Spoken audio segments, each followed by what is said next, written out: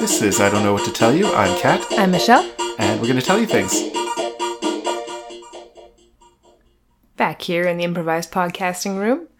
We're recording a little earlier today, so maybe we sound like we have a bit more of a daytime vibe, a bit more of a morning show, a bit more of a Regis and Kathy Lee. I think we're just going to sound a lot less tired. That's my impression. And our topic this week was we wanted to talk about some local businesses that aren't around anymore, which we wish were still around. Because I feel like I've been in this city now for 10 years, and a lot of businesses have come and gone.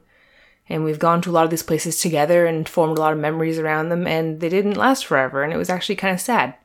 Yeah, I mean, a lot of them were also just it's a different vibe than going to a big place, you know? Exactly.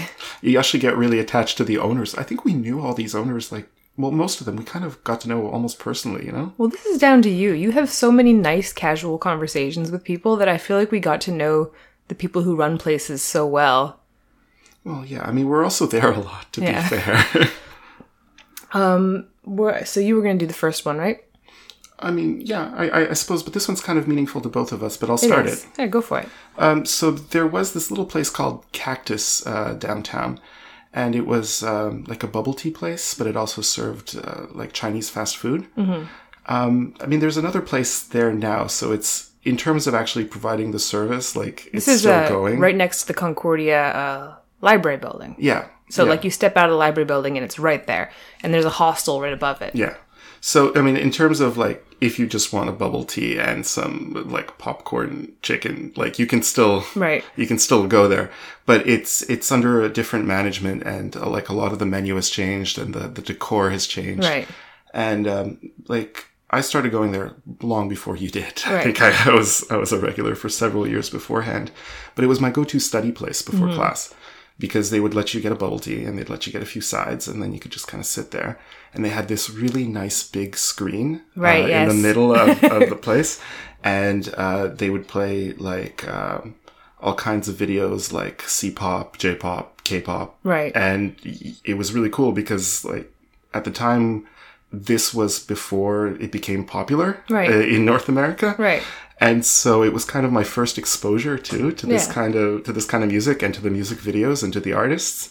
And so it was really cool because you'd, like, sit there and have yourself a nice bubble tea, and you'd order a few sides, and you'd study and get to watch things that, like, it was like an introduction to, like, a whole different musical genre. Right. And the whole atmosphere was really, really cool. They had these board games on the side, so you could just kind of, if you were there with someone, you could just use the board games. Right. And it didn't feel like nobody was pushing you out the door. Nobody was rushing you. It was one of the first places I'd been to where they were, like, totally comfortable with the idea of you studying there and hanging out there for a while. And what was our story with it? It was sadness noodles, right? You're totally not even telling the story. Well, I forgot. What? Oh, the story is we were taking Latin class together. And I would show up early, and there'd be this freaking dude named Augustin who was always there early with me, who I didn't really want to talk to most of the time, but who kept wanting to talk to me. And then eventually he asked me on a date to this. Not fair. I wanted to talk to everybody. Okay. And eventually this guy and I went on a date to Cactus, and I found out that Augustin is actually only his, like, stranger name. And his like name he uses more often is Catalin, and that was how we had our first date. Yeah, well, and we're coming up on the 10th anniversary of that day, this coming December 1st. I didn't know we wanted to talk about that. That was literally why I wanted us to talk about it. Well, okay. I mean, it's not like I forgot, obviously. Well, it's a pretty important thing. It's like that's one of the primary reasons why I miss it, is because that was what it was. I guess I'm just a little bit bashful too. And I mean, we had our first real, I think, argument there, and while I was eating some noodles, and so from then on, they were sadness noodles. Dubbed it sadness noodles. But in fact, there was a lot more happy memories than bad ones. Yeah, I really enjoyed it there. I remember once going in without you and buying a meal, and I afforded that meal because I had just sold a textbook that I still kind of needed. Oh. Oh, boy. But it was that affordable. It was that affordable. So that was it. I miss them. I'm glad there's still a place that's kind of... I mean, there's no shortage of bubble tea places around there. It was just that it was ours, you know? Well, I also feel like what they were offering at the time, like, there weren't that many bubble tea places, you know? Right. There weren't that many, like, Chinese fast food places where you can get some, like, nice, like, fried tofu, just a side dish and sit there. And, of course, like, you know, again, the whole atmosphere, it wasn't something that was provided. I feel like now it's kind of caught on and people realize that it's, like, a good model or whatever, but... I think that at the time it really stood out for me, and I kind of just missed the fact that it was a special place, you know? Right. And I guess, yeah, that was Cactus. I mean, moving on from there, we still have something sort of in the similar area. It was right in the building they called the Faubourg, which was sort of like an unofficial second campus for Concordia. A couple of my classes were in there, in the top floor, basically across from this really sad post-apocalyptic food court. They also have a lot of stuff in the basement. Like, that place is like... Yeah, and I had classes in the basement, too. Yeah. I had classes in the sub-basement, which was like this windowless hell. And it was just like this weirdly not very well-maintained building where there were lots of, like, closed-off storefronts. It's a little nicer now, but not really. No, but I mean, at the time, it felt really strange. And there was, like, this weird back passage that was all, like, plywood. It was really strange. Anyway, in the food court upstairs, you would get food there as a Concordia student because it was close to your classes. And you and I, we would go to this place called Cuisine Bangkok. And they almost don't make the list because they still exist. They've just moved. They're in a pretty nice location in the Gay Village right now. And so anytime we're up there, we stop by. Yeah. But they were basically in this very unpretentious little area of the food court. It was like a little dusty and a little dirty looking, and it didn't necessarily look like they'd be selling good food. But they sold the most legit Thai food I have ever had in my life. Right. And it was like really hearty, really spicy. Only took cash, because that's the rule if you're a really good restaurant. You only take cash. And so I think I would walk up there, and my order would be chicken eggplant, medium spicy. And that would be a risk every time, because their medium spicy was like really spicy. And they'd give it to you on a tray, and you'd roll it down, and there'd be open jars of soy sauce and spicy sauce to just spoon over your meal. That, and you'd eat in this really sad food court, but it wouldn't matter because the food would be so good.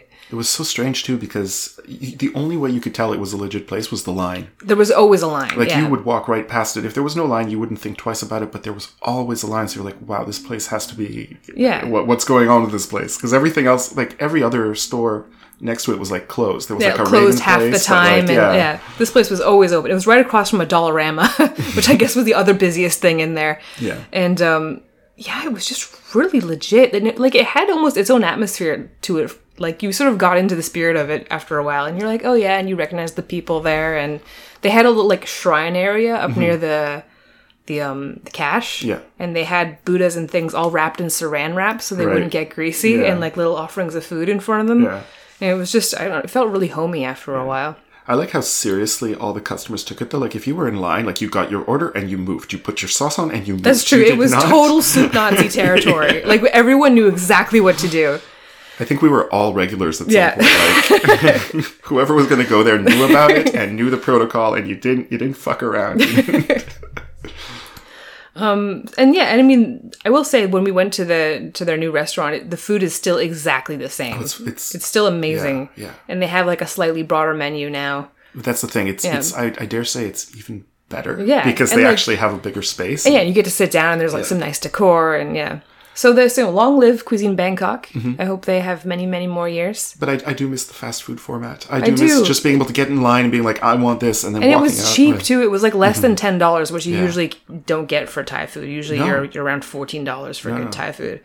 So it's like, I want to call it street food, but it wasn't. It was amazing. Oh, I miss it so much. I miss the sear they would get on that eggplant. They would get the perfect like black brown sear on it. Oh. Anyway, and then there was another place that we went to regularly during university, which I'll hand over to you. I'm still angry about that. I know. I'm still angry about it. I'm furious. Okay, so there was this place called Tebar, and it was in the underground mall, and it was. I think specifically it was near Complexe Les Ailes. Yeah. It was like toward McGill Metro. It was across from like EB and stuff. Yeah. So basically, between classes, there wasn't a lot to do, and like you wouldn't want to go home because what's the point? You have to come all the way back downtown. Right. So you'd just wander downtown, and maybe you'd go in the underground mall because it's winter and there's no point in being out in the snow. So we'd visit EB and we'd visit like chapters and stuff like that. And there was this tea place. That was called Tabar, and it was competing with David's Teas. And David's Teas, as I guess is pretty evident, won out. Yeah, well. And we learned the story behind that later. Yeah. But but we didn't go to David's Teas. Like, it wasn't our scene. No, but I mean, David's Teas was also like super like crowded all the time. Yeah. And I like Tabar just had better quality things, I found. So I got really addicted to matcha. That was your first real matcha experience. Yep. And it was my first big like addiction. Now it's coffee, but like at the time this was like matcha with a whisk, and like they prepared it all properly. It wasn't just like a matcha mix or something that and they they had added like the different flavored syrups and everything, so it was like always an experience. And inevitably we wound up befriending everybody. You wound up befriending it. This is what you do. You go to a business you like, and you do not stop going there, and you learn everybody's names, and you learn their life stories, and then after a while, occasionally they'll actually just become your friends. Yeah, well, like we had a Starbucks near us that for a while, like they just started coming over to our house. Like, it was just, right, I forgot about that. That was just where we got friends. Right, we were just like, oh yeah, just buzz up, whatever. It's we're just over here. Yeah. Whenever you're done your shift, just. But yeah, I mean. Where was I going with this? Yeah, it was a very special place, basically because they offered something different. And again, you got to remember at the time, like tea places were not big. It was just like David's Teas and that's it. Or you got coffee at Starbucks. David's Teas was growing, but it wasn't a big thing yet. This was way before anybody knew what kombucha was. Yeah. This was way before yerba mate. Way pre-kombucha was popular. This was like 2010. Yeah. Yeah. And they were offering like a little bit of everything. And they were like a nice, like diverse tea place. And they had these beautiful like see-through cases. Yeah. And they would show off all their different teas. Yeah. And then they would put it together with you from like a big bag that they'd put out. Oh, they had this specialty oolong there that I haven't been able to find anywhere else, where you would look at it and instead of looking like leaves, it almost looked like compact, irregular pebbles. Right. And it was like the most deeply caffeinated oolong I've ever tried. It was like their special like wake up blend or whatever. Right. And I got so addicted to it. They sold also like really cool like the kettles and the cups and everything. Yeah, it was like a legit tea place. Like if you were into tea, David's Tea was just like, here's some popular stuff for your grandmother. Yeah. But this place was like legit. Like, are you interested in learning about teas? Are you interested in trying all these different teas? You went to this place. Yeah. Anyways, long story short, the guy who ran the place, it was like a partnership between someone who like had another job. They were like a lawyer or an accountant or something, and someone who was like really into tea. Right. And the person who was really into tea, sadly, like they were not able to like take the business in the direction they wanted, so they sold their share to the person who had the other job. Yes. And for whom this was a side gig. Right. And so as you can tell from the direction the story's going, it inevitably did not work just at one point it was just gone. Yeah. But before that there was a lot of floundering and a lot of struggling. I think they tried to like they cut back on the really cool teas and tried to just get like more popular quote unquote popular brands. And then the final blow was when they were like, "Oh, we want to expand. This location isn't enough for us." And we were like, "Hey, there's this spot near Concordia. It's a really small storefront. It wouldn't work for anything other than a tea place. It's right there. We pass by it all the time. You should definitely check it out. You would never run out of business, and I assure you, all your sales would go up." Inevitably, they did not. They did not take our advice. Probably the money wasn't there in the first place. But of course, a couple months later, a tea place moved into that location, and it's still there. It's still there. And it's doing very, that could have been well. Us. I mean, look, so many of these experiences, though, like, I feel like, especially if you're the type of person who actually goes to small businesses, talks to owners, gets to know how these things work, I feel like if someone gave us, like, a lump sum, we probably could, you know. I guess. I don't know. I mean, maybe we were just lucky, but yeah, that one seemed like a no-brainer, especially since it was Concordia. That one and makes me angry every time because I've tried that tea place, and no offense, it's a very good tea place. I'm not, like, let me tell you straight up, if you want a good tea place, it is a good tea place, but it is not Tabar. No, it's no Tabar. It is not Tabar. It is not the place that I would have wanted. Right. And that I miss all the time, and it frustrates me to think that it could be there right now. But yeah. So keeping sort of in that area, I used to go and get my comics from Librairie Astro, which was sort of down the street from the Faubourg we just mentioned. And this was my first comic shop, and I guess kind of my last. I didn't. I had a pull list there, and I didn't transfer it anywhere else when they closed. But and there were a couple other comic shops in the area, but this was the one where I felt the most comfortable. And I wasn't saying, it's not to say that the other shops were like rude to me or anything. It was just that like, it just had kind of like a homey vibe. It was like a dirty, kind of like comfortable. Right. They would had like classic rock playing, and they were nice. Like the guy who was usually there was really nice to me. Yeah. He gave me recommendations. He didn't have like that kind of like gatekeeper vibe that some people who run comic stores can have. I feel like nobody was looking over your shoulder to make sure you didn't pocket something. Yeah. You know what I mean? It was just comfortable. It was like half comic book store and half used bookstore, and so it had a bit more of like a more varied clientele. Mm-hmm. And yeah, it was just fine. And sometimes I would just go in there and browse, and it felt like kind of a safe space, you know? Yeah. And like, there weren't like a whole lot of other women going in there at the time. Like this was just like as comics were picking up speed as more of like a mainstream medium. Yeah, yeah. But I still felt okay. Like, it wasn't weird to me. No, and it was also, like, this is where I used to buy my Magic cards. Yeah. And he had this, like, place in the back with, like, all these folders, like, binders and binders and binders of them. And the best part was, like, again, it felt really different because he'd just be like, you want to look through the binders? Here. And then he'd just, like, walk away. And I'd be like, oh, okay. Well, that's super chill of you. And, like, just thanks for presuming I'm not going to be a, you know. Yeah. Thanks. That's nice. And but I can't remember exactly when they moved, when like they were supposed to have initially come in there. I remember looking at their website, and there was a note on their website being like, yeah, I know this site might not run well if you still have dial-up. And I was like, how old is this website? And so they had been there a long time. Yeah. But yeah, unfortunately they had to close. I think it was like a property tax situation. Like they couldn't keep up. Things are getting so expensive in the city. Well, a lot of area is being bought up, especially around Concordia, and being like fancied up a little, but not in really a sustainable way. Especially around the Atwater area as well. They've kind of like redone that whole area, and it looks different, but it still kind of has that like Atwater-y vibe. But that's the story I hear from a lot of, again, I guess you're right, I do hear it from a lot, I do talk to a lot of owners. You do. But that's the story I hear from a lot of owners, is basically, like, their taxes have gone up, their rent has gone up, they can't do it, they just can't do it. And it's, okay, but I just have a hard time understanding, like, how an empty storefront is a benefit to anybody. Yeah, you know? I mean, and that's happened to a lot of neighborhoods, they're mostly empty storefronts now. Yeah. Like, so you boosted the rent, but, you know, who's using it? Yeah. And so I guess we're kind of moving west. So if you kept walking west from Astro, this was like our daily shuffle or weekly shuffle around that area. You kept walking west from Astro down St. Catherine, and you would wind up at Mélange Magique, which I miss terribly. So it was obviously a magic store. I hope obviously from the title. I guess a lot of people probably don't speak French, but yeah, it was essentially like the magical blend. I guess is this English name. Yeah. And it was a magic store. Like a magic with like a K. Yeah, like not like like occult magic. Not card tricks, not like you flip the wand, there's going to be flowers. It was an occult store. Yeah. And so you could buy everything from incense to books, and it was just really, really cool if for no other reason than to browse.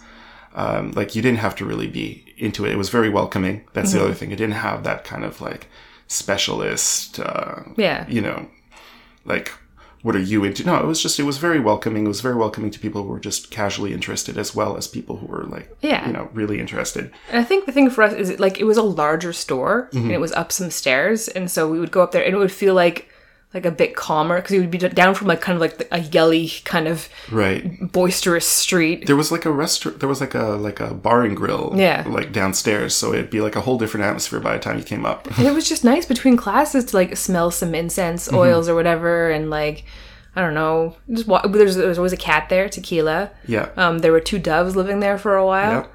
It was just comfortable. They had a nice little reading space, too, which was super cool of them. They had teas as well. Sometimes they'd give you some tea. Yeah.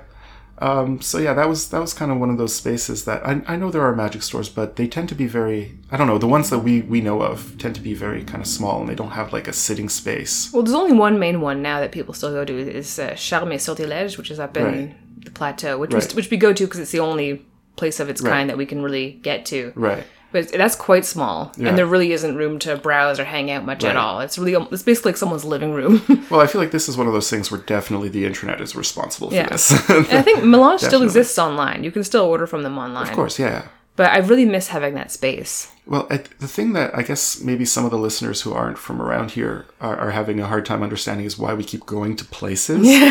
But let me tell you something. During the winter, like, the campuses downtown, they're really spread out. It's not Concordia, yeah. Like McGill, you can stay in the McGill area. Sure, yeah. But Concordia is basically a couple main buildings, and then all the classes are above restaurants and like in office buildings and just sort of spread out. And they can be like several streets apart. Yeah, for sure. Like, the downtown campus is very spread. They can be a walk. And so during the dead of winter, when it's really cold and really dark, you tend to duck into places just to like break up the walk a little bit. Exactly. And essentially a lot of these places were kind of like sanctuaries, little sanctuaries in the middle of a snowstorm. Yeah, if you didn't want to go home and talk to your roommates, you could stay out. Exactly.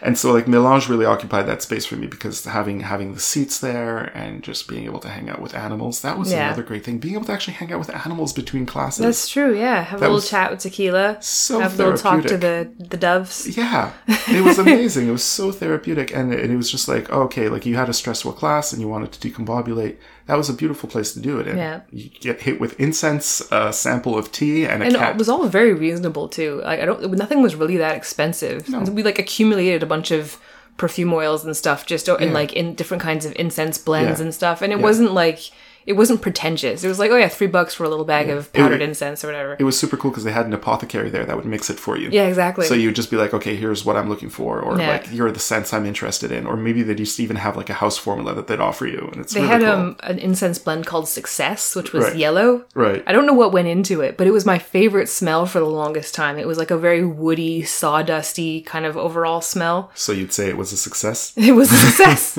I really liked it. I miss it so much. Yeah.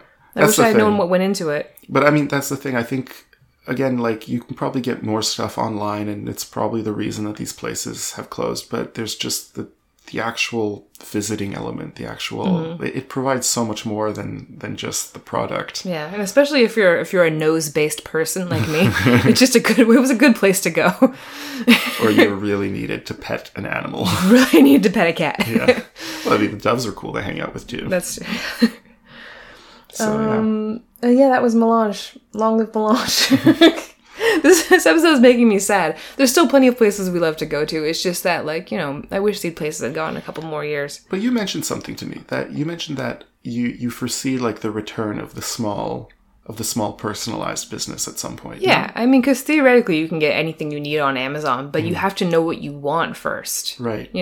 And if you, in general, know you want kind of something, it makes more sense to actually go into a store and talk to some nice people and have some tea and then buy the thing that like you didn't know you wanted, Right. But which is actually a nice fit and it's in a whole experience. Right. And yeah, especially I think with bookstores, like small bookstores have like, I think dug an even deeper niche now than they ever had before. Because people are looking for that atmosphere. Well, I do miss the ability to browse books because when I go on Amazon, I'm usually looking up recommendations that I've heard. Exactly. You already it's a targeted search. Exactly. Yeah. I do miss the ability to discover something new on my own, and that's actually kind of something I haven't thought about. But yeah, I do miss that a lot. When you were in London, I can't remember the name of the store, but you went to a really, really old occult bookstore. Yeah. I forgot the name. I'll put it in the description. But there are these two ladies working there who knew everything you were everything you asked about. They had like knowledge and facts and recommendations. They were on it. And it was cool because they were actually able to guide me to books that I didn't know existed. Right, exactly. And that's the other cool thing, being like, hey, I'm just kind of interested in astrogeomancy. You got anything on that? And it was like really nifty to actually get a recommendation that I didn't hear from someone's podcast or from like a message board. Like us. But yeah, I mean, I do foresee maybe it coming. I do see all these places as coming back to fill a need, but only if the rent goes down. Yeah. Yeah, I mean, that's the trouble. Yeah. I mean, speaking of which, we lost a restaurant we really liked, and I think for similar reasons. Yeah, so at our previous apartment, even smaller kitchen situation than what we have now. Yeah. And we had this place near us called Copley, which was directly across from the metro station. and it opened really early in the morning. Yeah. And so you would be staying up all night, and then to conclude your night, you would run out and get some breakfast for both of us. Yeah, I'd take a walk. Yeah. At 4 a.m. I remember this all being in the snow. I feel like our peak Copley consumption was like the middle of the winter. And what you would usually get from me, it would be like a sandwich, like 2 toasted slices of bread, bacon, tomato, lettuce, eggs, and hot sauce. Yeah. Which is a very basic breakfast sandwich, I guess. But the way they put it together was just, like chef kiss. Just like, and you'd have it waiting in the fridge for me, and I'd have some of that as I started working. And it was still good cold. It was still good cold. I don't know what they did there. Yeah, it was. Eggs cold are the most disgusting. I think the hot sauce saved it, and that was like your recommendation. Yeah. But it was so good. Yeah. And you'd go in there, actually, you would go in and get 2 breakfasts for yourself. And eat them there, yeah. And then bring me back some breakfasts. And it wasn't the only location for this place. There's a bunch of them. But I had heard from the owner that they were, they had once been one big business and then split. There had been a schism. Yeah. So it's not the same, it's not the same as far as I know. It could be. And that location closed down, and for a while we went to another location, but it wasn't really the same idea. No. But I like, that's one thing we're really missing right now is like a good greasy breakfast place. Yeah. Because like, sure, we can get like a fast food breakfast or a Starbucks breakfast, but like just that good, like you need that grease in your soul a little bit some mornings, you know? But I feel like it's gotten kind of sad because people want, like, if I go downtown, for instance, the 2 biggest places I see open in the morning are coffee places, like standardized coffee shops, not personal little coffee shops. Standardized coffee shops and smoothie places. Yeah. So you get your, like, I don't know, buckwheat juice for the morning. And so I feel like, it's kind of hard. We've become very self-conscious. Maybe maybe the time for the greasy spoon breakfast place is, it's not the optimal time for that right now. I feel like, especially where we're living right now, there just aren't enough diner places. And not like a reconstructed diner where it's cool and there's like genuine, fancy sausage. I mean like a diner, you know? Because the last one that everyone really loved was Moe's. Near Atwater. That one was open all night. That closed too. Ugh. And it's just like, what are you going to do without Moe's and their Grand Slam? Like, ooh. Well, it's been a while since I've been up to Côte Saint-Luc, but man, I remember genuine diners where you get like chopped liver and onions. Oh, yeah. Like, damn, yeah, hit me up with that old man supper. Just take 10 minutes off my life. I want it. Yeah. I'm a little tired of high concept, you know? Oh, yeah, of course. Like I miss just like a nice food place. Yeah. You know, and it wouldn't have to have like Monstera leaves hanging everywhere and like copper appliances, you know? Yeah. I mean, like, there's something to be said for just genuine home cooking done by someone who's been doing it for 30 years. Yeah.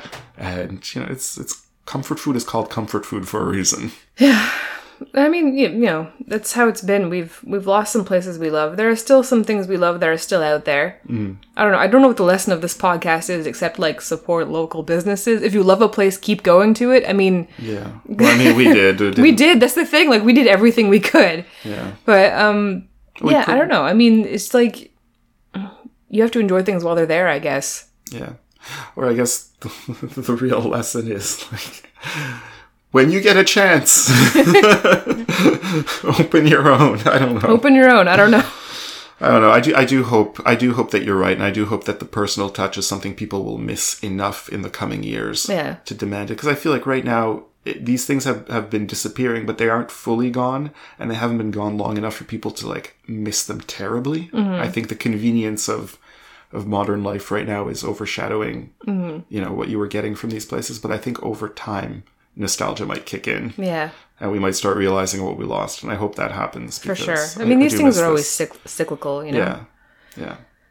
Do you want to take it to our shout-outs? Yeah, sure. Sure, you go first. Okay, so I discovered a really cool YouTube channel. It's called Japanese Cooking 101 with Yuko and Noriko. And there are these 2 Japanese ladies who make really quick, simple dishes. So, like I said, during our cooking podcast, I got a Japanese cookbook, and I was using that the last couple of weeks, exploring. I think you can describe it as extra. It's a bit extra. Like, it's a bit like you don't bruise the leaves. It's just Morimoto. He's the Iron Chef. Yeah. I mean, he's like beyond a legend, but in my kitchen, I'm sorry, I can't. Yeah. I don't have that kind of, I can't. So I started looking for like simpler hacks, and then I found Japanese Cooking 101, which is like just the simple, delicious home cooking version of Right. a lot of the stuff in the Morimoto book. And it's worked better for me, I find, than that cookbook. I'm sure that cookbook works fine for a lot of people, but for my kitchen and for my needs, Yuko and Noriko have provided Their way stuff better. is like really flavorful though. Yeah. It's not. There's like it's immediately a nice recognizable flavor. Yeah. It doesn't have to be like I have to sit here and analyze the flavor profile. Yeah, exactly. Like there's no 1 1/4 like teaspoon of anything. I'm sorry, that quarter teaspoon. Not gonna do anything. Maybe for your palate, but not mine. But Japanese Cooking 101, I highly recommend it. It's super quick. The recipes are usually like 3 minutes long, and it's wonderful. Like the videos are like 3 minutes long. You don't need more than that, and it's fantastic. I have 2 this week. For one really small one, I had to get some blood drawn a little more than a week ago. And it was one of the situations where, if you're squeamish, maybe skip ahead like 1 minute. She was trying to find a vein in my arm, and it was taking a while, and I was like, oh god, she's gonna have to do it like 3 times. And I'm not like super squeamish about needles, but it sucks, you know? And she went in like a samurai. Like, I didn't feel it at all. And then she called me brave afterwards, and I was like, how can I be brave? I didn't feel it at all. Just like one clean cut, like, and that's it. You know how talented you have to be to do that? So I was super impressed. And also that compliment of me being tough carried me through like 3 days. It was like all I needed, even though she was probably just being nice. But so yeah, big thanks to that lady. And then another shout out to the lady who runs the dep near us. She has the most beautiful dep ever. It's full of plants, and she has tons of recommendations about how to take care of your plants. And she's really nice to us. Normally we just go in and get ice, but she'll like have a little conversation with us. And if she has like a spare bouquet hanging around, she'll be like, here, take this bouquet. And we'll be like, oh, thank you. And I'll like always want to cry. And anyway, we love her a lot, and we really appreciate having her in the neighborhood. Pretty much like avoid going to other deps. Yeah, we make sure we go to her. And I try to get a lot of my plants from her. Yeah. So yeah, as you can tell, I'm like getting a little plant crazy this week. I think because winter is setting in, and I'm just like trying to fend off those winter vibes. But I think maybe we're going to have a plant podcast. I don't know anything about that. I don't know how we're going to structure it, but we're going to have to talk about plants at some point, or else I'm just going to burst. I'm going to burst into green spores. I guess I'll talk about vegetables. Could that's a plant. We'll get back on you guys about that one. But I guess that'll do it for us for the week. Yeah, that's it for me. Cool. So thanks so much for listening. Yeah, and hopefully you'll tune in next time. And this has been I Don't Know What to Tell You, and we love you very much. I guess. Bye.